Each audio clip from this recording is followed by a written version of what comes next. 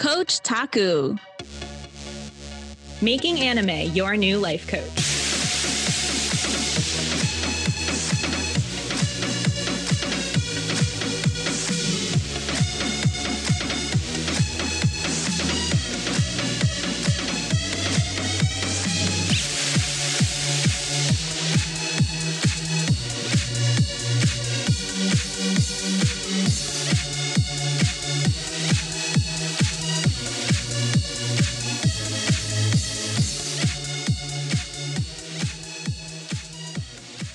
Hello, Coach Taku listeners. In case you had missed the sound of my voice introing an episode, my name's Christina Stathopoulos, forever back from my hiatus, and I am joined by my better half, my brilliant being, the light of my life, Mary. And this week, we are chatting about the infamous series, Rascal Does Not Dream of Bunny Girl Senpai. And before we dive into the topic for today, if you haven't seen the series, here's my hot take on it. I actually think, weirdly enough, it's like if you combined the melancholy of Suzumiya Haruhi, which is very much a slice of life type series that's not exactly what it seems, and you combine it with all the weird, inexplicable powers of Darker Than Black, then you end up with Rascal Does Not Dream of Bunny Girl Senpai, because ultimately this is a show that takes place among high schoolers who, for reasons not fully explained, all experience this thing called puberty or adolescence syndrome. And that this syndrome it is essentially the result of sensitivity and instability.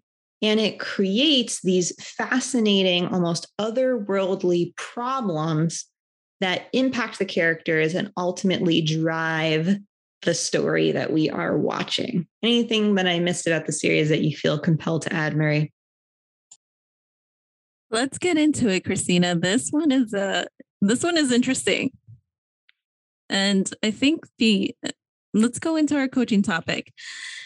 And what's interesting about the show is that the puberty syndrome, which causes these really strange paranormal effects, is at a cause of some sort of instability within each teen. And from a coaching perspective, things like this happen with clients and with people in general when we're holding on to something. And usually these things are small, like maybe we felt a certain type of way when someone called us something, or maybe we feel a certain type of way about someone else because they didn't do something they were supposed to do or that we think they were supposed to do.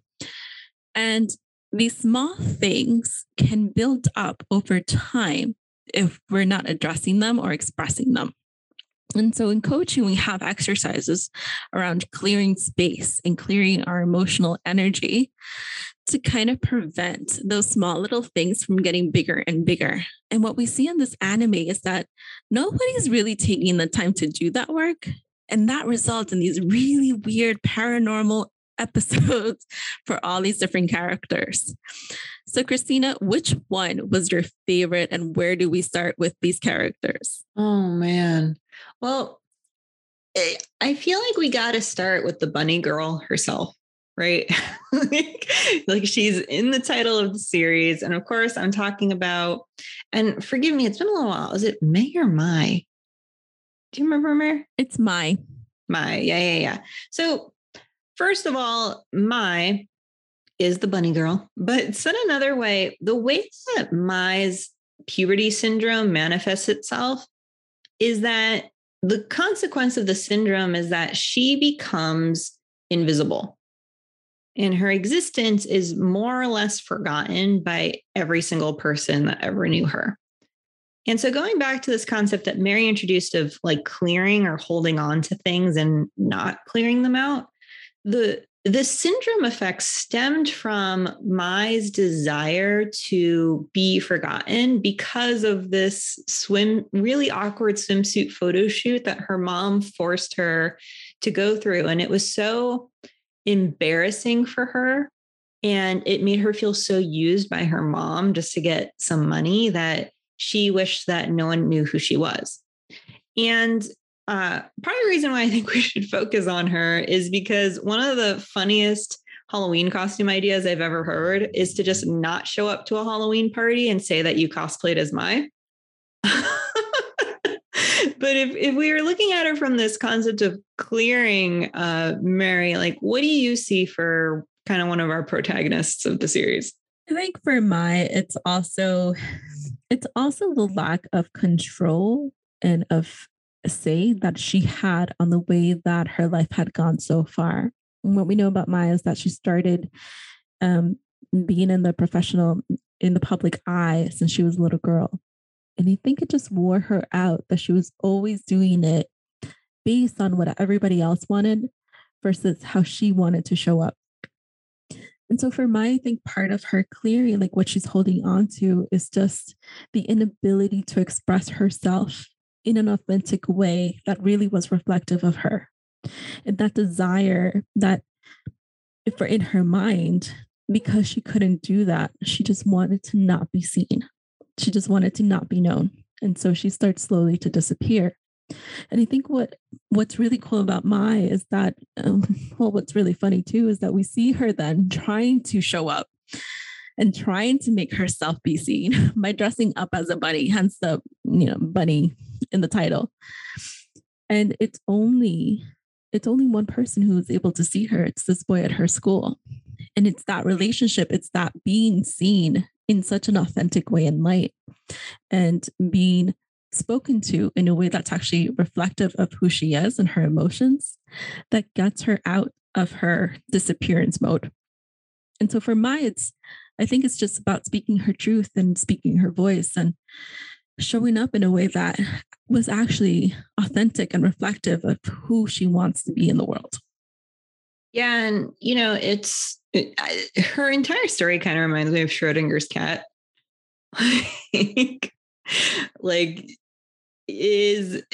Do we need to check on like Mai's existence if we aren't consciously aware that she does exist?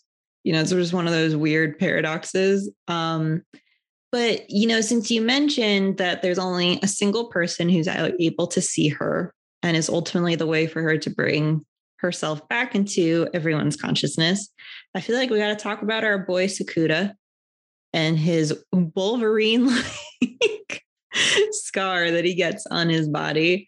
Because Sakuda, so here's the other thing that I find kind of fascinating about this series is puberty syndrome is considered to be a legend or an urban myth.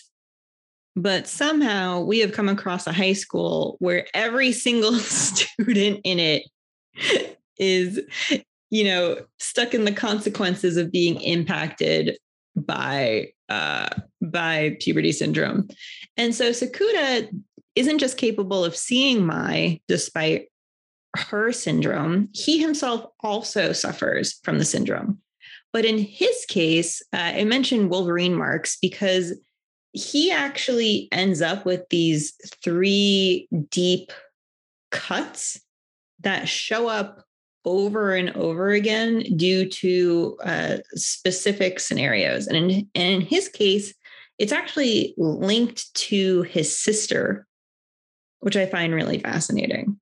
And we can go into what hers is in a moment.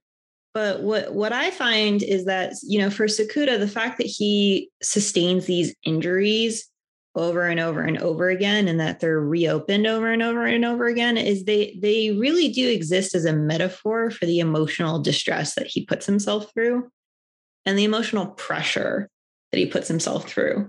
I think in particular, he's most impacted by the way that he tries to be perfect for his sister and the way that he tries to hold on to parts of her that he doesn't have any control over. And so you see that inner turmoil manifest itself as these physical injuries that he has over and over again. So I think Sakura is such a interesting character, like so complex, because I have a theory, Christine. I have a theory around him here, and here's my theory. So he didn't see his sister get bullied, but he saw the emotional toll it took on her and how it impacted not just her, but his entire family. And I think it was his inability to help his sister, to help his family, that kind of causes these wounds to show up on his body. It's like, I should have done something. I should have protected them. I should have been there for them. And so now in present time, like in anime present time, he's so hung up on that he caters to his sister in such a way that he always makes sure that she's safe, taken care of, has everything that she needs, and works really hard for her. And so I think the other part of it, and so here's the other part, is that when he's going through this, when he first finds out about the bullying, his sister was deeply impacted by it. And he was deeply impacted by his inability to help. And that's when he meets this other character, Shoko, randomly on the beach. And she talks to him about kindness and how sometimes the only thing that we can do is to be kind, is to learn from the experiences and help others. And I think it's actually that moment, that thing that makes Sakura present to everyone's puberty syndrome, because he's so at the center of it. And he's not only at the center, but he's often the person that helps the other person go through their syndrome and come out on the other side of it. And I believe this is all tied together based on that one incident. That's my take. What are your thoughts, Christina? Yeah. Sakura, to your point, he's kind of like the gatekeeper of having positive puberty syndrome experiences. But in a way, the fact that he puts so much weight on himself to make it happen, it bears a lot of consequence on himself. And not just because he also has puberty syndrome, and so he's prone to having these wounds inflicted on him. But I think you see it the most with his sister, because part of the impact of her syndrome is that at one point she experiences amnesia. And this new version of herself that doesn't remember her former life becomes completely dependent on Sakura. And, he uses it as almost like a second chance to protect her better. And so what we learn is as she recovers from her trauma and as she regains that former self, one of the consequences, she actually loses all the memories that she had while she was in recovery. And we learn that Sakura blames himself for that he so desperately wanted her to hold on to those memories and so desperately wanted her to see that he loved her and was a good brother to her and was capable of showing up for her. And I think my take on it all is, even though he's the catalyst for kindness, I kind of liked your language around that, Mary. I think in some ways what you see with Sakura is he's almost too attached to being able to control the outcomes for people. And ultimately that amount of pressure that he puts on himself is what has him crack under emotional duress quite often. Yeah, agreed. And so for Sakura, I think where the clearing conversation comes into play is really forgiving himself for how it had gone in the first place with his family, and letting go and having some compassion for himself for not whatever it is. And here's the thing. So look, things aren't always going to be perfect. We make mistakes. And sometimes we wish in retrospect we had done something different when a situation happens, especially if it's around a loved one. But it's letting go of how it should have gone and being at peace with that, so that you can have it go a different way moving forward. Not to fix it, but from a place of, yes, I accept, I acknowledge, and I can be better for myself, for the people around me. Yeah. And that's why, as we start to kind of get into the latter half of this episode, one of the other side characters that I really want to touch on, because I find her so fascinating, is Rio. And so Rio, I feel perfectly embodies what you were just saying, Mary, of how can I let go of the past, but still integrate it into who I'm becoming and what's next for me. Because Rio, again, in this magical high school where everyone has puberty syndrome, even though it's super rare and a legend, her puberty syndrome stems from the fact that she simultaneously hates being ogled by her classmates but loves receiving attention online. And so what happens is she splits into two versions of herself. One who's like very prude and very strict and hates attention, and the other who actively seeks it. And what's fascinating about Rio is like she has this moment of reconciliation where she sees for herself that she can desire attention from others, and that doesn't need to be a bad thing, which allows her to exist as a single person again. And I think like this is a great example of like why we would take on the work of clearing, because it's not about forgetting it. It's not about dumping it. It's not about, seeing anything that's happened to us as wrong, but it's just about having some separation from it so as to decide what's next. And for Rio, like she's able to separate I want attention from the judgment that wanting the attention is bad or skeevy or like makes her less than others. And so when she realizes that she's allowed to want it, you see her beat the syndrome in a way. Yeah, Rio is so fun because she's so intelligent. And she's actually the person that Sakura calls each time something happens with puberty syndrome in someone else. And what's really funny about this episode is that he actually calls each one of them to say, hey, this is what's going on with you. There are two of you in this world and you're very different. I need help here to support you better, to support both of you, but you better. And it's so fun to watch because yes, there's the Rio who shows up as, I want you to see me. And there's the other Rio that's more reserved. And in addition to that, I think she was just super conflicted about how relationships for her had gone in the past, especially with her friends, and how they were going to move forward in the future. I think that's such a normal, human conversation. I also think it's a normal high school conversation. You're with these group of kids for 4 years, you develop these friendships, and then you're moving on, you're graduating, and you're like, what's going to happen to us? And I want to be friends forever. And that's and sometimes we're super conflicted about, I don't want to move forward. I want to have my friends like this for a really long time. And I think what was really special about Rio was that she finally expresses those emotions to her two best friends, one who is Sakura and the other one who she has this deep crush with, but he's in a relationship. And once she expresses that, it's almost like a weight is off her shoulders. And once the other Rio witnesses that she is still friends and all the fun that this trio has together and how much they're supportive, she's like, no, I want to be a part of that too. That's my life too. And I want to be there for the fireworks and whatever happens next. And so it's kind of like a reconciliation of her whole self, which is fun. Yeah. And, the other thing I appreciate about it is in some ways, while I think that the story between Mai and Sakura is, romantic and very much in line with like that high school romance trope, there was a part of me that wanted to see Mai able to beat her syndrome herself somehow.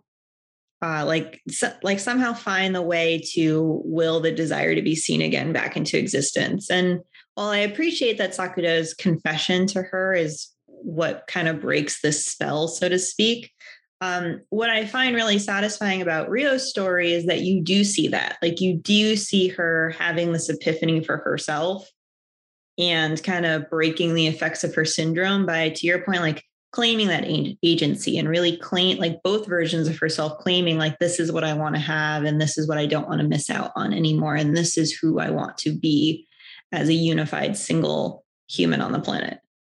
Yeah, I'm totally with you there, Christina, because she's a strong woman. I mean, she's been acting since she was, I don't know, a child. She's created a professional career for herself. By the time she's in high school, she's financially independent.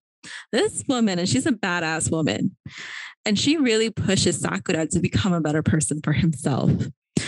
One of my favorite moments probably, and I sent this to you while I was watching it, Christina, was, Sakura had done something that made Mai really upset.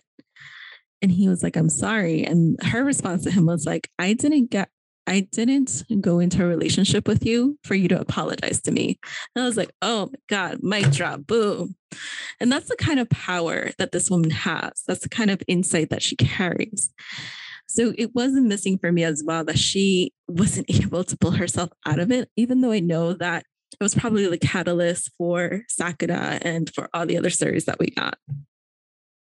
Yeah. And so I'm going to put you on the spot, Mary, and don't worry, because I have thought of this. Whenever I watch shows like this, whether it's like My Hero Academia, then I've got to think, what would my quirk be? If I watch Darker Than Black, I got to think, okay, what would my contract be?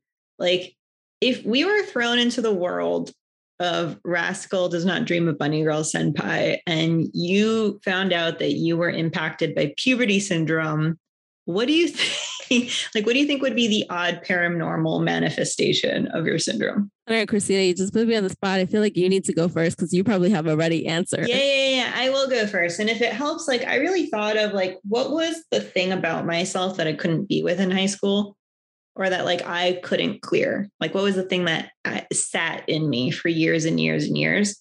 And I think it has something to do with how I really struggle to share my emotions with people, especially my more negative emotions. And so I have this vision of almost kind of similar to how Rio breaks off into two individuals. I have this notion of being almost like a Dr. Jekyll, Mr. Hyde type puberty syndrome, where in certain instances, I'm almost blank-faced and robotic. And then in other instances, I'm basically the Hulk. It's pure rage or even pure tears coming out of me at all times. But what's interesting is it's almost like an amnesia moment because I'm not clear that both these sides of me exist. So I think that would be my version of puberty syndrome. I like it. We should go back and see this happen in real time. I'd want to see that. For me, so when I was in high school, I was super introverted and I had a really hard time making friends. So I actually think that my puberty syndrome would be the opposite of Maya's, where she was disappearing. I would probably be surrounded by hundreds of people that I probably didn't. And as an introvert, this is a nightmare for me because I'd probably be surrounded by hundreds of people that I didn't really like and don't want to speak to. So that would probably be mine. Ooh, juicy. That's so interesting. And, I think that this is a great example, though, because meanwhile, as soon as Mary, you said that you had a hard time making friends, I was like, you're the best making friends person I know. And so thus, concludes our point that clearing and letting go of what used to be is, but yeah, thanks so much for tuning into this episode. Let us know what you thought of the series. And similarly, I know back in 2019, I believe they released a movie for this series. It's called Rascal Does Not Dream of a Dreaming Girl, I think. I've personally never seen it, but if we get enough collective interest in an episode for it, I'd be more than down to check it out. Yeah, or similarly, if there are other, we didn't touch on a lot of other characters, including some time loops and amnesia syndrome and aging and having different ages at different times. So if there are any characters that you want us to touch on that we didn't in this episode, let us know. We're happy to cover them and give you our insights on them. And as always, thank you so much for tuning in. If you like this episode, subscribe, follow us. You can also find us on Instagram. Yeah, and if you have some time, don't forget to leave us a review. We would really, really, really, really, really appreciate your love and support. And it means that we get out in front of more people, which means we get more wondrous folks like you tuning in. But I think that's it for this episode. Don't forget to check us out on Instagram, and we'll catch you in the next one. Take care. Bye.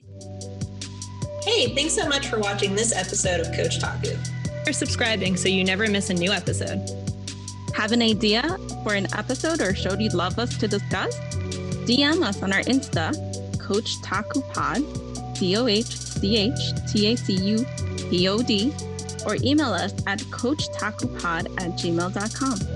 Love your wonderful host? In that case, you can follow me, Christina, at HereXtinaRoar on Instagram, and you can follow Mary at Mary, MERY, .TheNerdyCoach. Thanks so much. Catch you in the next one.